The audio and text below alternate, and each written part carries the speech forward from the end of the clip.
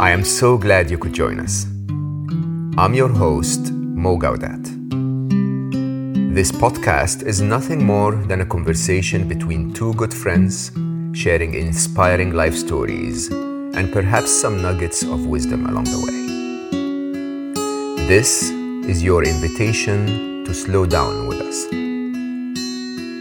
Welcome to Slow Mo. This episode is part of the Silver Lining theme, in which I will try to explore some of the bright side of the COVID-19 crisis with some of my wisest friends. My guest today is another dear friend and an ally in the mission of spreading happiness around the world, Dr. Maria Sirois. Maria is a positive psychologist, she's a facilitator, she's an author, and she's a speaker. And she dedicated her life to the idea of finding well-being from a scientific point of view and crafting a life and a career that is driven by health, by passion, and by success. She focuses on the human spirit, particularly in the most difficult times, and accordingly, she's an incredible speaker for the current situation we're going through and the idea of silver linings under the lockdowns of COVID-19. Maria, I cannot thank you enough for being here with me today. It's a pleasure. This is going to be the best moment of my day. Oh, okay. There's no pressure, Mo. No pressure. I'll try to live up to that expectation. Not an expectation, just joyfully in real conversation. I love that. We miss that so much. I think we miss it more in the current times. I mean, how are you doing with the lockdown? It's been tough. Every day I feel like I feel everything. My business, which is quite a bit speaking and teaching and training around the world, kind of fell apart immediately. And my online business grew dramatically. And so losing one, raising another was all happening at once. 4 of our young adult kids came home. So I have to feed people every day. Okay, that's a new job. I thought I was done with that job. Uh-huh. And then the embarrassment of realizing the parenting skills that we sort of didn't do quite as well as we would have wanted to. We have to get to reparent them now. We're not going to tell them that you said that. I mean, if they're young. They've heard me say it. Okay. But also holding the world in my heart right now, hearing stories of tremendous loss and grief, and also stories of insane courage and goodness. And in the world of the territory of resilience, which is sort of the sandbox I play in, those stories are always ever present. They just are lit up right now, extremely lit up. They really are. Actually, one of the things that I keep wondering is somehow my approach to those set of episodes really is all about the idea of silver lining and the fact that people somehow are still looking at things like their careers, things like their economy, things like being locked down. And, there is so much focus and negativity and talk about all of those things. And somehow people are not really fully looking at the fact that most of us are still healthy. We're doing okay. We have more time to be with people we love and so on and so forth. And how does that feature in your work online now? So the truth of the matter is, I'm just going to go deep really fast. We love that. Yes, we are faced with an awakening opportunity to recognize what beauty really is, the fragility and the transient nature of everything. Like the flower that I just planted is not going to live forever. The tree that I planted 20 years ago has died and I have to cut it down. We love and we revere what is mortal. And when we do that, when we stay awake, which is what this opportunity is, this COVID-19 silver lining, the big silver lining is the opportunity to stay awake and realize how precious and transient everything is. So revel, delight in it. Appreciate the fact that I've done 7 loads of laundry in the last 2 days because the children are home. Do you know what I mean? Like hold the beauty in the fact that things don't last forever. I think that's the great silver lining in this. And it takes courage. It takes courage to face that. It takes insight before it takes courage. I mean, how can you see it that way? How can you look at the 7 loads of laundry and say, because the children are here? How can you get people to think that way? We have to build a better brain, which is part of what I know your work has been. Like we have to we have to soften our gaze, look through what I call Monet eyes to appreciate what's here, like appreciate what's right here, right now. And then train our brain to keep going there, to keep looking for the good within ourselves and around. I mean, I know it sounds kind of philosophical, but it's so practicable just to actually wake up in the day and say, what good can I pay attention to today? And is there always good? The way I always talk about this is I basically say, if your brain tells you half of the glass is empty, ask, maybe there is another half that is full, right? And until you really put in the effort to look for what is the full side of the glass, don't assume that it's just empty, right? We do this exercise in my trainings where I have people go to bed at night asking themselves what was the best moment of the day. Just a simple question. What was the best moment of the day? And then you savor it for a minute or two. You don't even have to write about it. If you did that 30 nights in a row, you would realize every day, no matter how difficult the day, has the best moment. The worst days of our lives. You know, I lost a brother, you've lost a child. The worst days of our lives, they were best moments. Some days the best moments are profound, and some days they're quite simple, like the sight of a bird. But every day, there is goodness every day. I have to admit this. I stay sometimes in front of people and I say, look, I mean, it's been the most painful experience of my life to lose Ali, but it's also been probably one of the best experiences of my life since. You know, the way my life turned, the way my purpose and meaning became clear, the way I don't know, I mean, I look at it and I train my brain, like you said. I look at the idea of, yes, he left, but he also came. That's the full side of the glass, right? Let's assume that not everyone has trained their brain to be in that place. What was the best moment of your day, by the way? Today, right? Oh, or the day my brother died. Today, first. Today, your smile. When the camera came Oh, on. man. Okay. I'm blushing a little bit here now. Oh, to be in the presence of a warm gaze and a soft smile in the middle of COVID-19, I mean, that is, I don't know, that's just nourishment. It really is. And thank you, by the way. I wish our listeners would be able to see what I'm seeing, which is, again, angelic, really. I mean, true calm, true peace. And to be honest, I'll be very open. Maria is a very attractive lady, but that's not what glows. What glows is that peacefulness. It's the idea of I can go through life. I can go through life with calm and peace. I can find beauty, because beauty is not always in shapes, is it? I mean, there is a lot of beauty in that. What is beauty to you, Maria? I think it's some sort of weird combination of integrity, something that's like is what it is. It's in integrity and it's lovely in its goodness, or it's leaning into goodness, and its stillness. There's a stillness in beauty and a kind of grace to it. I'm studying it, actually. I'm reading about beauty now because it strikes me that if we can find beauty globally as we're holding each other through this, that is going to benefit all of us. I think there is a lot of shift happening. Do you feel that this is, I mean, most of my friends have been going through the first couple of weeks of being grumpy, like we're trained in the modern world to be grumpy.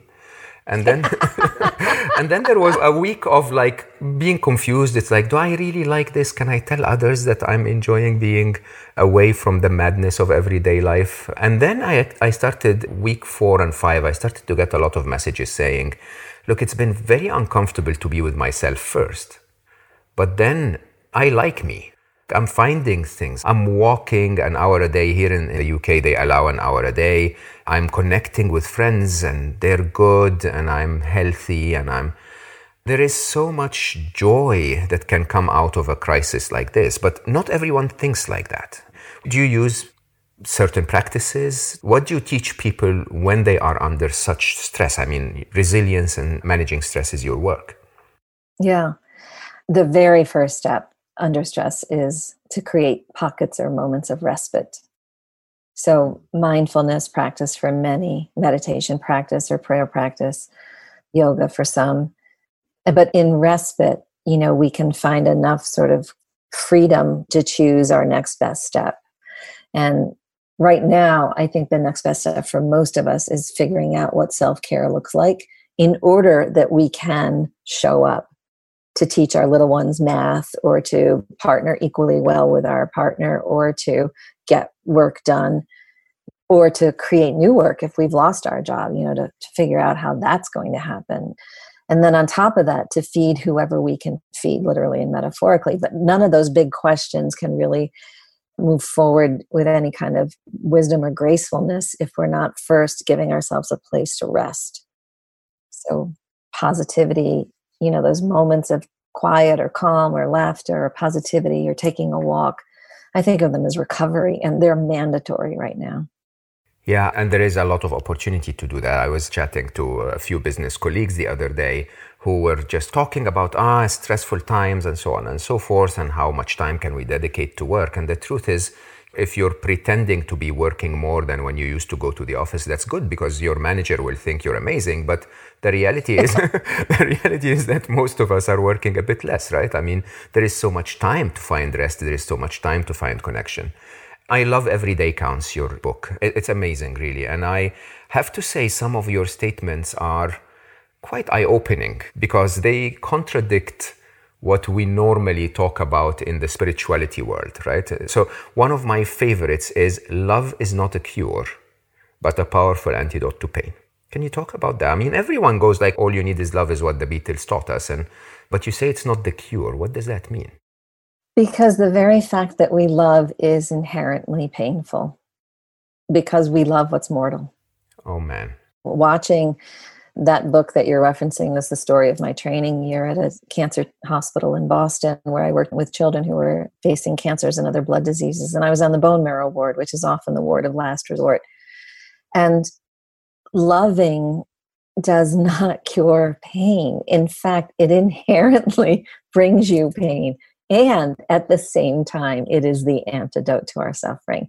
One of the things I found myself saying to parents who were losing their children, the worst moment often wasn't when the child died. The worst moment often was when the physician said, there's nothing more we can do. And all of that expected hope for a possible miracle cure was taken away. That was the moment where I found myself saying over and over again, look, you get to love your child the rest of your life. Your child gets to be your child, and you get to love your child the rest of your life. The form is going to change, but your love will be, even though it's bringing pain right now, will be the antidote that will carry you through day by day, little by little, little by little by little. You get to love the rest of your life. And I think you know this. You've spoken about how Ali was, is, will be a light, right? This is where time and grammatical tenses become irrelevant. Ali has been with you, was with you, will be with you, right? In my heart and in physics, believe it or not, which most people don't realize, that, if we really understand the relativity of time, we understand that there is no before and no after, and there is no moment where Ali ceased to exist. Ali was always there and is always here and will always be here. And so are you, and so is everyone else. Because we as humans find it difficult to completely be convinced of things that are not physical. Sometimes it's hard.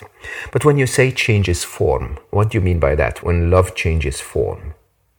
And one of the ways I know I am loving and that my daughter and son experience love is I make food for them, right? I feed them and I do their laundry, or I remind them to do their laundry, or I'm at the concrete, and I can't do that for my brother. I can't do that for my father. I can't do that for the 17-year-old I treated at Dana-Farber who essentially died alone, and I was one of the last people she saw. I cannot change her dressing. I cannot sit with her as she writes out her list of people to say goodbye to.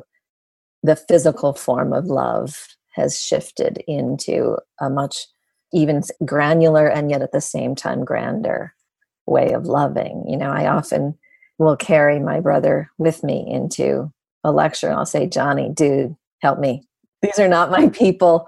I don't know why I'm here. I did a program with financial CEOs a couple of years ago, and this is not who I typically hang out with, Mo. Yeah. And I wasn't convinced that they really wanted to learn about happiness, but I was terrified. And I was like, dude, Johnny, now would be good. Show up Yeah. now. Yeah. Remember that time when I helped you out. This is the time. Yeah, this is payback, right? I wrote that poem for you your senior year of high school because you were too drunk to write a poem, and I wrote the poem. Payback. Yeah, exactly. My turn. So there is that changing form. I love that concept of it. But then love itself remains the same and it lasts. And when we go through those transitions is really where the pain is most intense. But you say that it's a cure for the pain. I think anyone who's broke up with her boyfriend recently will say, no, man, no, hold on. My love is the reason for my pain. But you see that differently. It is the reason, and it's also the antidote. And not necessarily to love that same boy or girl again, right? They've broken up with you, like, okay, take the message, move on. But to find a way into an open heart again, to love again, love yourself, love the world, love the chance you've given yourself to move forward. Love the fact that the bluebirds keep showing up, even though COVID-19 is happening.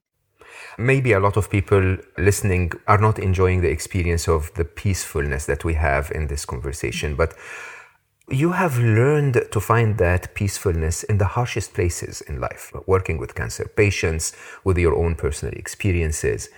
Why is life so harsh? Oh, Lord. I have no answer to that. Here's where I just rest in it is what it is. There's so little I have control over, and the harshness of life, the injustice of life, I have very little control over. I do have control. We have control. And this is what I was talking about earlier about the ultimate choice that we have, which humanity has had as a choice ever since consciousness, which is the choice to show up as a better human being. And this is what it's all about. Yeah, I was talking to my partner the other day, my guy, and I was saying, you know what? I'm fascinated by when the first moment was that one of our Neanderthal or whoever ancestors wasn't just helping with a tool, but actually looked up with the gaze of love and said, I'm going to love this tribe or this clan or this. Like, I would be fascinated to know when that sense of care and protection and kinship all came together. Because when that happened was the moment when we began to have the choice. Do I act like a jerk or do I act like a better person? Yeah. And I will tell you openly, I think that is the choice. This is the single choice that we have. It's probably the choice that will lead humanity to salvation or lead humanity to a very not nice place. When I was preparing to do some research work, some storytelling work during week 1 of COVID, I remembered a story I had heard, a true story, in Eyam, England, about 35, I think, miles northeast of Manchester. In 1666, bubonic plague has taken over Europe. It's come through southern England. It's heading north. And this little town of Eyam, about 340 folk, gather together with the rector. And under the guidance of their rector, they make a decision that they're going to close the borders of the town. You can go there now today and you'll see the border wall, big, huge stones they put around the boundaries of the town. And in the stones, they carved holes, they dropped in coins, and they put vinegar on the coins because they thought it would keep the coins free of the plague. And they had the Earl of the county tell tradespeople, come up to the stones, take the money, leave goods and food that you normally would trade with the villagers of Eyam because they've closed their walls. And they did so, Mo, because they made a decision collectively that they would cause no harm to a stranger. They would infect no stranger, and that anyone who became diseased with the plague would die in the arms of someone they knew and someone they loved. And so 2/3 of the village died over the next 14 months. But their choice became a model through northern England, and it actually began to help slow the progression of the plague. This was in 1666. We have been making choices for the beneficence of humanity, I think, ever since that moment of awakening of love, whenever and however that happened. And that is, I think, our choice. It is. And I don't know how much clearer it can be than in a time like this. I think the reality is, of all of the positive changes that I have seen with COVID-19, one of the most positive changes is the evolution of our presence on social media. There is so much less complaining and so many more jokes and so many more kind videos. I mean, in reality, there is a ton of negativity everywhere when you look at media in general. But the number of jokes I get and the number of, posts that are making fun of the idea that we're being locked down and dogs talking and people, it's like, it's so much fun. And in an interesting way, it's a choice, such an interesting choice of people connecting rather than saying, and I think there is definitely that need for connection. Humanity is like, can I please reach out to another human being? And now you know that you needed that connection when in few weeks or months ago, people were all around you and all you were doing was fighting. And it's really eye-opening. I think that is the choice, really. It's, can I become a better person? Can I love and make a difference to others? And Mo, in your world, the worlds that you've come from in engineering or the Google X world or physics, tell me how this all makes sense from those perspectives. I love it when there's an understanding that crosses intellectual domains. My favorite topic really is something I call the conservation of love and the conservation of giving, which are very similar to the law of the conservation of energy, where energy is never destroyed, it's never created from nothing, and so on and so forth. It's just transformed from one form to the other. And we can measure that because we have the technology, the tools, the scientific method enables us to measure things like energy, right?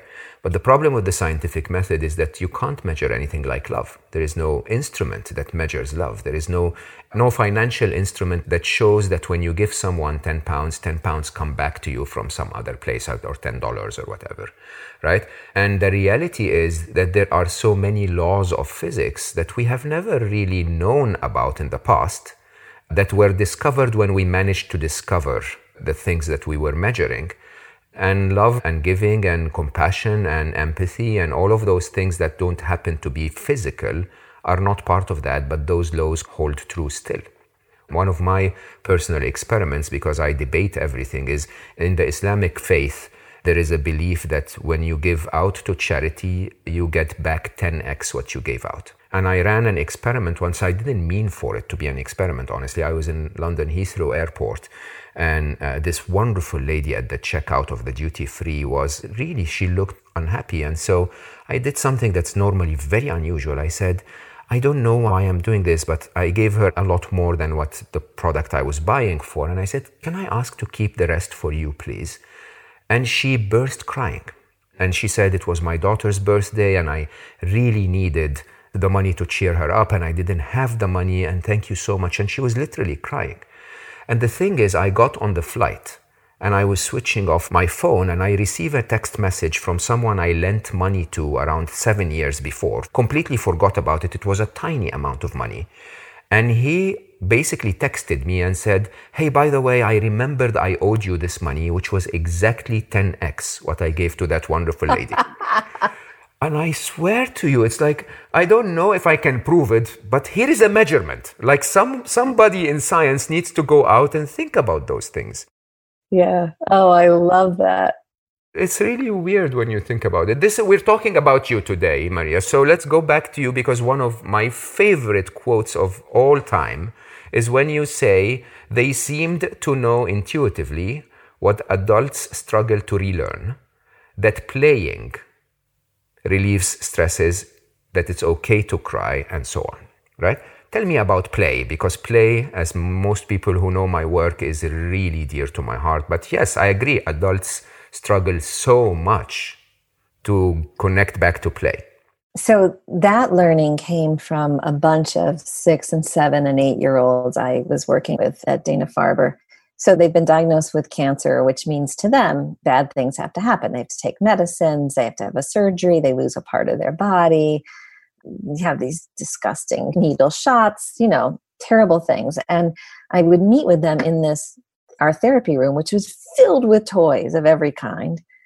And you would say to the kids, what do you want to do today? And I don't know. I don't know how many kids I treated that year, but I would say 9 out of 10 of them would instinctively say, I just want to play. Like, let's just play. Yeah. And they just knew to build in sort of respite by letting themselves love what they love. I love the toys. I love the puppets. I love jumping. I love playing checkers or chess. They just let themselves love what they love. And that was play for them. And it was fascinating because I, as a recovering perfectionist, I was just I starting to love waken up to, yeah, that. I was just starting to waken up to the fact that if I kept trying to achieve and get the A grade and please everybody and not make any mistakes, I was going to be miserable and tormented. But when I let myself play with them, oh, right, cancer becomes a part of the journey, not the whole journey. Oh, I love this. There's the cancer thing. And meanwhile, we're going to do Teletubbies. And that's not a waste of anyone's time. It doesn't change anything other than make things better, does it? Right. And then when we played, and I was then able to say to them, okay, we have 5 minutes left and then we have to go to the clinic and the nurse, is going to give you your shot and I'll be with you the whole time. Like their willingness to go do the shot was much better than if I had to try to talk them through it kind of thing. I learned so much about playfulness and respite and innocence and just loving what you love, like a permission.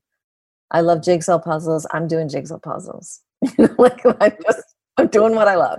I dare you to play me in a video game. I think that's a better use of our gaming abilities. I'm terrible. You've already won. Jigsaw puzzles are fine. So you go through that experience, you realize that children know that instinctively. How do adults start to realize that?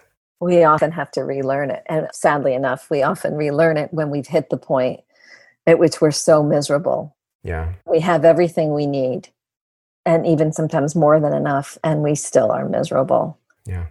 And why does the child need a stick to be happy? Like to go out and play with a stick? And why do I need a Peloton and a treadmill and this and that? There's something wrong with the formula.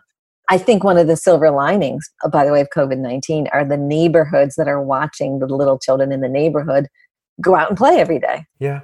Like, it's Tuesday. We play on Tuesday. Oh, it's Wednesday. I play on Wednesday. Oh, it's Thursday.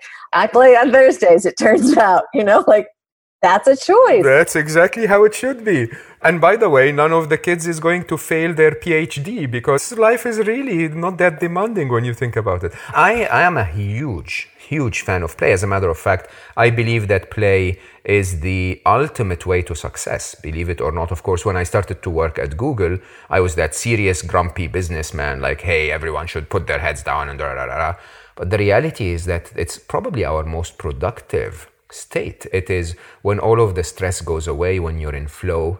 Of course, I'm not advocating that play becomes separated from the rest of life, so we just hide in a playground and just play all the time or sit in front of a video game and just waste our life. But the idea of incorporating an attitude of play. And honestly, the happiest people in the COVID-19 lockdown are the people that manage to find ways to enjoy it, to play, to have fun, to joke about it, to be safe and mindful and responsible, but at the same time to incorporate those abilities to have a wonderful experience that I will say, and I know some people will attack me, will never be repeated. Judging by my age and how long I lived before this happened, it's unlikely that something like this that will stop me from traveling, keep me at home, give me time to write and meet wonderful people like you, is going to happen again. I mean, if it does, I'll be happy to take another break, to be honest. But most people are not looking at it this way. Your work is all about, it basically goes down to the idea of make each day special, even if it's a bad day. Yes, I would say it. Shape the day. Like lead yourself into your life by shaping the day. I'm going to be pushy here. So Good. Imagine if you're stuck in a small bedroom with a person that you were thinking of breaking up with, but COVID-19 happened and you didn't manage to, and you just lost your job and you're worried about your old parents catching it. How can you shape that day? To create a moment of stillness, quiet reflection time, a walk, just some moment of stillness in which you can ask yourself 3 questions. What is going to nourish me today? Just today. Or what is going to strengthen me today, just today? Or what is going to inspire me? Serenity, strength, and inspiration, those are the keystones to resilience. And they're actually the keys to transforming a difficult moment into sort of that growth of becoming more your better self. And whenever you ask those three questions, there will always be an answer. And I think that's the beauty of it. There will always be, and interestingly enough, often the answers are quite simple. You know, what nourishes me is a cup of tea. Okay, make yourself a cup of tea and be present to the tea. What strengthens me? What strengthens me is watching John Krasinski's Some Good News blog so I can laugh a little and feel energy. And good, go watch John Krasinski be silly. Yes, right? What inspires me? Remembering that my ancestor, my grandmother, this is true, so this is me. My grandmother came over from Sicily at the age of 16 or 17, never went back again, incredibly poor, raised 7 children, sewing gloves, piecemeal work. She went through the Depression, World War I, World War II, Korea, Vietnam. If she can freaking do that, I can figure out how to work from my bedroom. Oh, yeah. Right? So, she figured that out. I can hang in here and figure this out. I swear, this needs to be all over the news. If she had figured this out, I can figure out how to work from my bedroom. Seriously, it's really not that complicated. So for me, perspective is inspiring. So everybody gets to ask themselves, what inspires me, what strengthens me, what nourishes me? You see, in a time like this, I think the mistake we often make, people in the business world I've been talking to are like, is my work going to be relevant 6 months from now? Is the career trajectory? And I keep saying, your best chance of having that future is by shaping the day you've got right now. Like, wow, how can you center yourself? Because that's the only guarantee. Mm-hmm. That's the only thing you can affect, yeah? Who we are in the day. I mean, Viktor Frankl taught us this. Yeah.